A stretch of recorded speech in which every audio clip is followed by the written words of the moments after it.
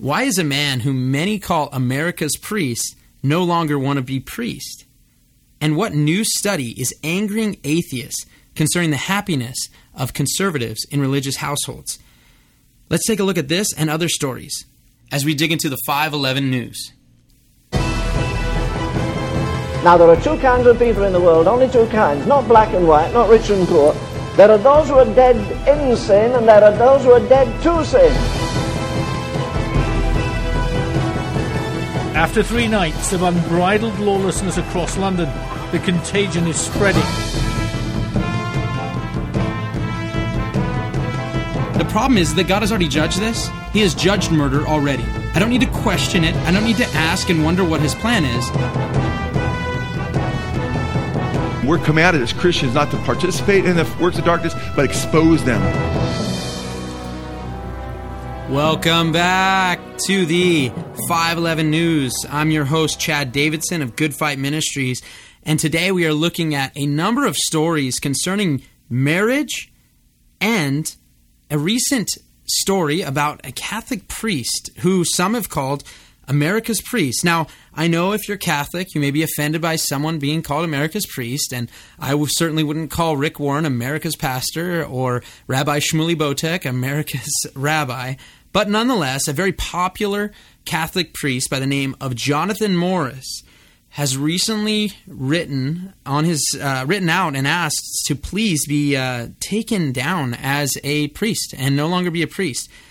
Father Jonathan Morris, a former member of the Legion of Christ, who was at one time among the most prominent Catholic priests in America as a contributor on Fox News, has asked to be dismissed from the clerical state, indicating he wants to be free to, quote, marry and have a family, though saying it's not about an existing relationship. In a statement released Friday, Morris writes that the decision has filled him with newfound joy, though he says he knows some people won't understand his decision to leave the priesthood. Quote, after taking some months of sabbatical to be with family and to dedicate more time to prayer and retreat, I have decided to ask the Holy Father, Pope Francis, to release me from the duties and responsibilities of the clerical state.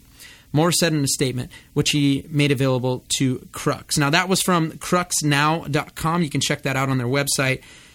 And, it's really sad because when we look at the scriptures, we see that this bondage that the Catholic Church has decided to put on those who would like to call themselves priests has really hindered and facilitated a lot of debauchery, in all honesty.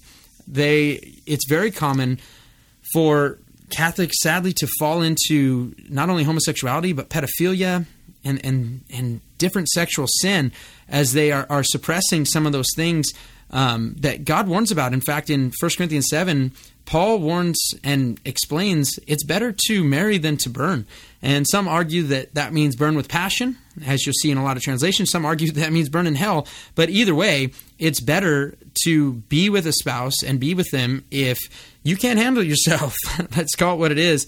And what's sad is when it comes to this, for some reason, Catholics wanting to forbid marriage for anyone helping and thinking they're ministering, this has just caused a lot of issues. And I think the reason for that is because marriage is supposed to be a blessing. The church, it tells us in Hebrews chapter 13, verse 4, that we are supposed to esteem marriage. It's something that we should look at and esteem it greatly. And that's specifically to the church. The church should be esteeming marriage. We should be lifting it up and telling people how wonderful marriage is because it's a wonderful picture. And when you forbid the very things that God says not to forbid, this is what happens. This is how sin begets sin. This is the church, the false church of the Catholics coming in and giving rules that were never placed there by God. And in doing so, keeping people in bondage. In fact, when we look at 1 Peter 4, it's a warning that this very thing would happen. In 1 Peter 4, verses 1 through 5, it says, "But the Spirit explicitly says that in latter times some will fall away from the faith, paying attention to deceitful spirits and doctrines of demons, by means of the hypocrisy of liars seared in their own conscience as with a branding iron.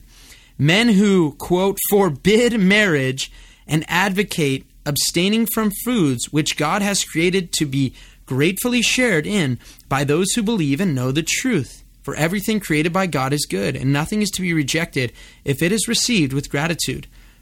For it is sanctified by means of the word of God and prayer. Not only is it unbiblical to forbid others to marry, but Paul himself says, 1 Timothy 4? 1 Timothy 4. Let me just correct that. 1 Timothy 4 in that one. Paul says in Titus now, 1, 5 through 6, when it comes to the requirements of someone becoming an elder of a church, overseeing a church, we have these requirements in Titus 1 and also in 1 Timothy 3. And here is what he says to those who are over the church. He said, "For this reason I left you in Crete, that you would set in order what remains and appoint elders in every city as I directed to you. Namely, if any man is above reproach, the husband of one wife, having children who believe, not accused of dissipation or rebellion." 1 Timothy 3 says, "An overseer then must be above reproach, the husband of but one wife." Now, this, I believe, is specifically talking about not that they have to be married to be a pastor, but I believe what he's trying to say is they have to only be married to one wife. They can't be a polygamist. I think that's very, very clear here in the text. And I don't believe Paul is saying, here, you appoint elders as I appoint elders, but I wasn't really allowed to appoint elders because I'm not married. I don't think that's what Paul's saying here. But what is going on here is him making it very clear that people who are married can be pastors. People who are married can help run a church. And so guess what? Already we realize that this vow of celibacy that the Catholic Church has forced these priests who want to go into ministry to have is not only warned about in 1 Timothy 4, but is also not congruent with what Paul set out in Titus, in 1 Timothy, when it comes to overseers or elders or bishops of a church. And so when you diminish those things, when you diminish these ideas in Scripture of marriage, it's really, really dangerous. And it's so interesting, because Paul says in 1 Corinthians 7, when talking about marriage, he says this is not a commandment of God. He goes into, if you're going to do ministry, it is a lot easier to do it if you're single. And that's true. I'm sure it is a lot easier to do it if you're single if you have the gift of singleness, as Paul talks about there. But he says straight up, this is not a commandment from God. This is just his opinion. So when we take opinion, even from Paul, right? We take this opinion and say, I guess you can't do ministry now because you're married. I think it's absolutely ridiculous when we see that the same Paul who said that is the same Paul who required those who were married to, guess what? Make sure they have believing children. Make sure they're good to their wives. Paul was unmarried, and he gave how much advice, some of the most powerful advice that the Holy Spirit, by way of Paul, gave us when it comes to how we are supposed to look after our wives and how we're supposed to love them. It's so interesting that, obviously the Pope can't be married, and they believe that in the apostolic succession, and they believe that Peter was the first pope. But even though popes can't be married, it's very clear in Scripture. If you go to Luke 4, verses 38 and 39, that Peter has a mother-in-law. In fact, Peter's mother-in-law gets healed. And I don't know a single man who's ever signed up for a mother-in-law without a wife. Okay? Now, don't get me wrong. I have a wonderful mother-in-law. I don't want to diminish. I believe that there's millions of wonderful believing mother-in-laws and even non-believing mother-in-laws who love their daughter or son's husband or wife. But nonetheless, no one has ever signed up for that job, okay, without having a daughter, without having a son marry someone else of the other sex, okay? And also, 1 Corinthians 9:5 makes this clear as well.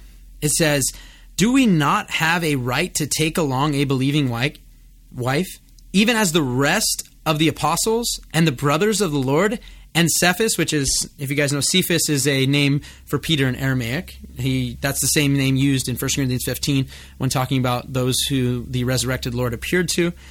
But it is just very clear in Scripture that there is no forbidding of marriage. Do they have the right to take a believing wife? Absolutely. This is not taking a non-believing wife.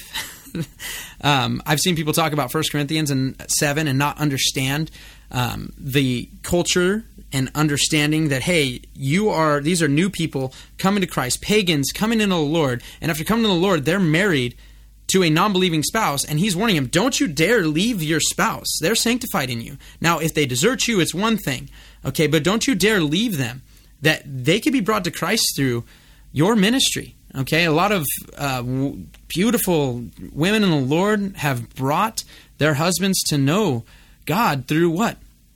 Without a word. They've won them over without a word because the believing wife shows their love for Christ. And it's so interesting that just recently a new study came out concerning believing wives, believing women. I mean, they looked at all sorts of different religions and conservative religions and progressive religions. But do you know who came out the happiest? It says, and this is from the New York Times, obviously not a beacon of conservative truth, okay? But the New York Times, and this is from their Twitter account, it says, quote, "It turns out that the happiest of all wives in America are religious conservatives, followed by their progressive counterparts." Now, this obviously did not make liberals very happy. And I was looking at this specific tweet. This is actually from the New York Times Opinion. And I was looking at this specific tweet, and I saw there was a lady that I had read about a little bit and then seen her, little sound bites. I thought she's really interesting, and she's got some good stuff, and she's actually a pretty good follow on Twitter if you have such a thing. Her name is Allie Beth Stuckey. She is a contributor on PragerU, Fox News, The Blaze. She has her own podcast show. She's got a blog going. And she had a couple of comments that I thought were really kind of funny but true. In response to this article, she says, quote, "It's almost like God knew what he was talking about when he described what marriage should be like. Also, if you want a good taste of female bitterness, read the replies." And you should see the replies on there. Actually, some of them you probably shouldn't because they're so profane and disgusting, and people get really angry when it comes to happy marriages and happy women within the Christian realm. And then she replied once again, she said, "These people replying really cannot fathom that women who marry Christian, conservative men aren't brainwashed victims, and that they actually made a conscious, smart decision to marry a responsible guy and are happy with it. They think everyone has to be as miserable as they are." And sadly, this is the truth. This is what I have found to be very true when it comes to the new feminist movement. This isn't, hey, we want women to have the same rights as men. What they want is the equality of outcome, okay, not the equality of opportunity. They don't want people to have the same opportunity, each and every person, which we would agree with. They want the equality of outcome. They want to make sure the fix is in and that they get the same thing as everyone else gets, regardless of work, regardless of whether you're right for the job or whatever it is. And when it comes to women, you have these songs like Beyonce coming out that she wants to be like a man, that she wants to sleep with people and not care. And let's get away from that. Let's get away from every bit of, hey, what a beautiful thing that God has created women, okay, that they have differences that I as a man will never be able to give birth, okay? We recognize the differences in men and women, how God has created us and used us for his wonderful purpose. And when it comes to the feminist, I think that this is one of the most dangerous things that has infiltrated the church, is this hint of feminism. And now, let's be honest, you can't be a feminist and believe in pro-life. Okay, you can't be a feminist and show up to the woman's walk and have your own pro-life chapter. They won't accept that. They will kick you out. If you don't believe in murdering little girls in the womb, and little boys, but it's a fact all over the world when it comes to murdering babies that when they murder the sexes, they typically murder the little girls first. Okay, so they aren't really fighting for the rights of women because they're allowing women to be murdered all over the place and calling themselves feminist. Okay, but also a lot of them sadly hate men, and some of them hate men because of things that have happened to them. Oh, this evil guy did something bad, so that means all men are bad. And what happens is with feminism is that the girls end up being used. That's what's really sad. I watched a debate and I was trying to get through it, but there was too much foul language and disgusting talk in it. But basically one of the points that the guy made up was, hey, check this out. You women are saying that girls should be just like boys, that they should sleep with whoever they want, And the men on the other side are just faking feminism. And they're acting like they're feminists so they can sleep with you. And then they leave you and then go find a younger woman at some point to shack up with. And it's really sad because now all these feminists, they get used. All this free sex, okay? All this, let's go and make sure that Johnny down the street is paying for my birth control. Let's make sure they pay for my abortion. And so they get all this quote-unquote freedom, but just as we are warned in 2 Peter, all that does is bring bondage. And that's exactly what happens. They have a root of bitterness in them that has sprung up. And it's absolutely heartbreaking. It's heartbreaking to me that women aren't lifted up as the Bible tells them to be lifted up, that they aren't loved and they aren't esteemed, and that those who find a wife find favor with the Lord. This is what the Scriptures say. The Scriptures lift up women in a powerful way, and feminism pushes them down. They're just one of the others, and it's honestly heartbreaking. And what happens is when you diminish the male and women and blur the lines, you also start diminishing marriage and how beautiful it is when two people come together.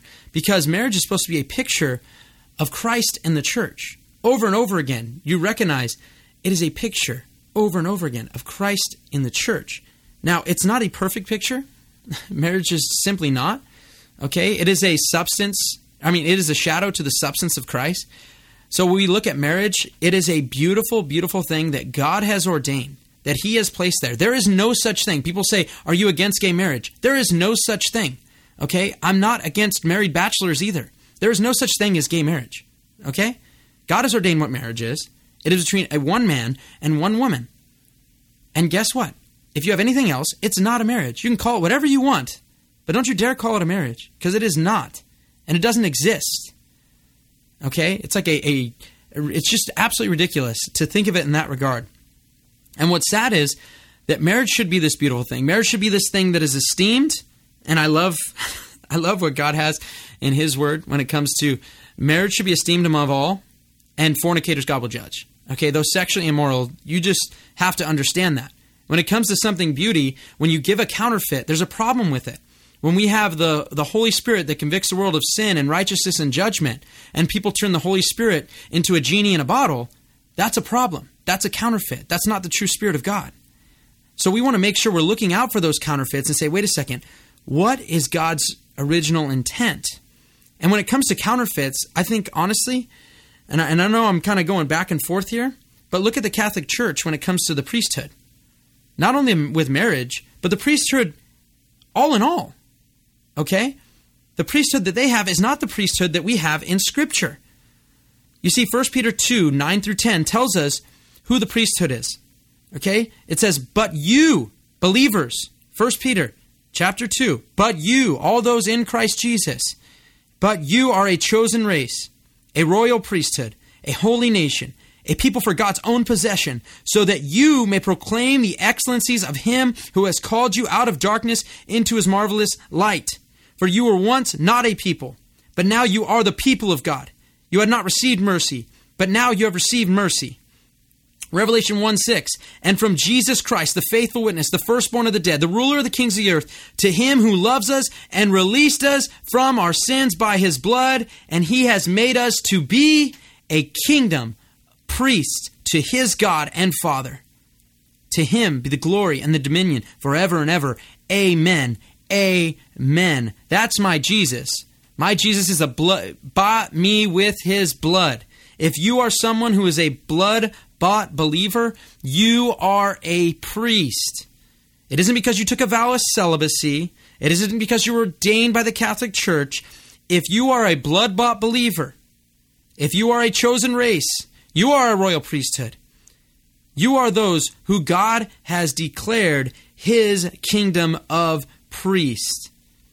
You are the people who have succumbed, who have given over to the will of Christ, who have humbled themselves, and not be resistful as the proud, but have humbled themselves. And it says in Romans chapter 5, verse 2, that you gain access to His grace by your faith. You now stand by your faith.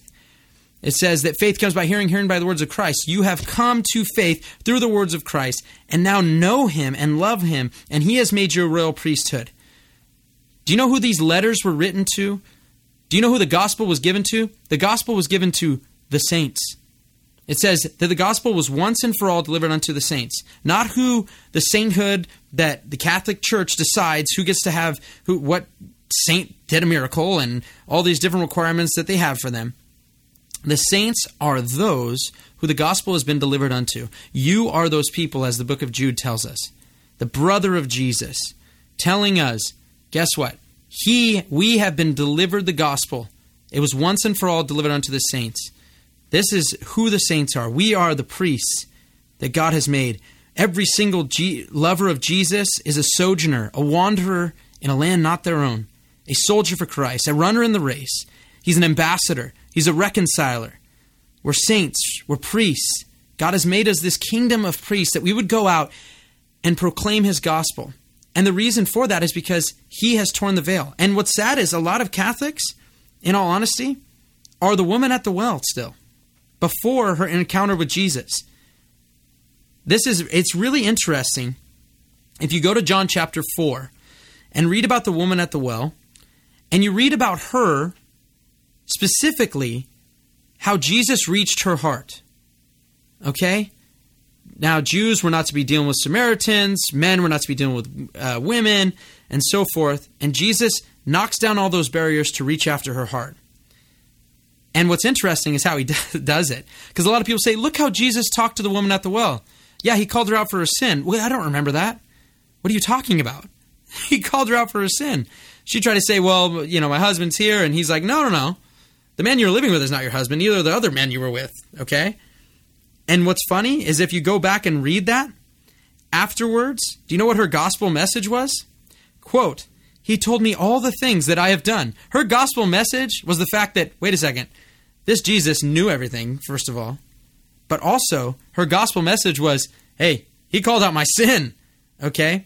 How many times has that been your gospel message? That God cleansed you of your sin. I hope that's your gospel message.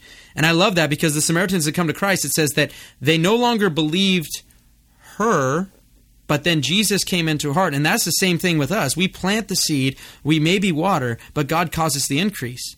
Okay, so when we go out and share and proclaim, she didn't need to go to Bible school. She didn't need to go to the Ambassador Academy and make sure she knew how to do the good person test. Okay, nothing wrong with that, by the way. But she didn't need to do that. Okay, she immediately turned and was fruitful to the thousands. Okay, that's powerful. That's really powerful. But that has nothing to do with what I am pointing at this text. But I do want to show you how the Catholics, in this regard, have the same problem that she had with preconceived notions. It says in verse 19, the woman said to him, Sir, I perceive that you are a prophet.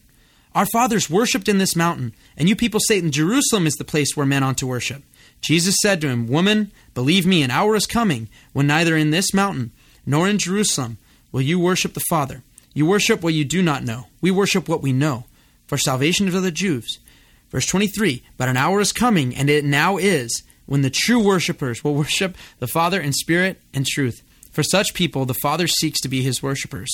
God is spirit, and those who worship him must worship him in spirit and truth. The woman said to him, I know that the Messiah is coming, who is called the Christ. When that one comes, he will declare all things to us. Jesus said to her, I, who you speak to, am he. And I love that, okay? He tells, this is one of the first people that he tells, yes, okay, I'm the Christ. He tells the Samaritan woman, yeah, I'm the Christ. I absolutely love that. And he does so after explaining to her, you don't need to have this special scarf that you wear when you pray. You don't need this medallion. You don't need to be in Rome. You don't even need to be in the Garden of Gethsemane, okay? Whether I'm in my prayer closet, whether I'm riding my bike, whether I'm in my car, I get to go directly to the Father. And this is the difference because Jesus is the one mediator between God and man. I don't need Papa, as what is really what they call the Pope over there, Papa Francis. I don't need him to mediate for me. I don't need Mary to mediate for me. I don't need angels to mediate for me. I don't need saints to mediate for me. I have Jesus Christ to mediate for me because he is the only one who is worthy. He is the only one who tore the veil. He is the only one who allows me with confidence to go through and speak directly to God, go to the Holy of Holies and talk to my God. I don't need this sacrifice or that sacrifice. My sacrifice is a sacrifice of praise to my God. And I wanted to point out something when it comes to not only that, but that now we've been betrothed to one Christ. And I wanted to point out something. When I've taught high school and college age young men and women at the church for about 8 years. And I remember I did a teaching on fear. And I asked each one of the kids, what's your greatest fear? What's your greatest fear? And I was giving on coming into the fear of the Lord and understanding what that meant. And one of the things that stuck out to me is, most kids, they would talk about it and they'd say, maybe spiders or heights, or car crashes, whatever. There was one girl who most people would not think of as being all that profound, but said something very profound. She said, my greatest fear is that my spouse would cheat on me. And I believe that is because God has given us marriage. God has given us marriage as a picture of our relationship with him. When God gave the 10 Commandments to Moses, and while he was away, the Israelites began cheating on God and fornicating, committing adultery with this fake bull, even calling it Yahweh, the holy name of God. If God didn't get angry, that's because he didn't love them. But he did get angry because he did love them. If you have a spouse that would cheat on you, I guarantee you, if you don't get angry, okay, it's not because you have a good heart. If you don't get angry, it's because you're not invested in them. You don't love them. Okay? Oprah Winfrey may think it's bad that God's a jealous God, but I don't. I'll tell you something, I'll be jealous for my wife. And I want to be jealous for my God too. When my God is blasphemed among the Gentiles, okay, when my God is not getting his appropriate glory within the church, I'm going to stand up for it. And when people are forbidding this beautiful picture of our relationship with Christ and saying that this is what you have to do to serve him and doing it wrongly anyways, from the start, the edifice of the Catholic Church is already unbiblical, I'm going to stand up against that. And I want to make sure we understand our relationship with Christ. That we've been betrothed to one Christ. That's why he's after the heart. That's why he said, if you look at a woman, you lust after her. If your heart is not completely dedicated to Christ and you go off to other gods, you're not truly with him. Make sure your heart is right with him and you love him with all of your heart, all of your soul, all of your mind, and all of your strength. Thank you so much for joining us today on the Good Fight Mini. I'm sorry. I am on 511 News, and I'm Chad Davidson, your host. We thank you so much for joining us. And if you don't know Jesus, we pray right now that you would turn to him, that you would love him, and you would know him, and that you would see the beautiful picture that he has through marriage. Thank you so much.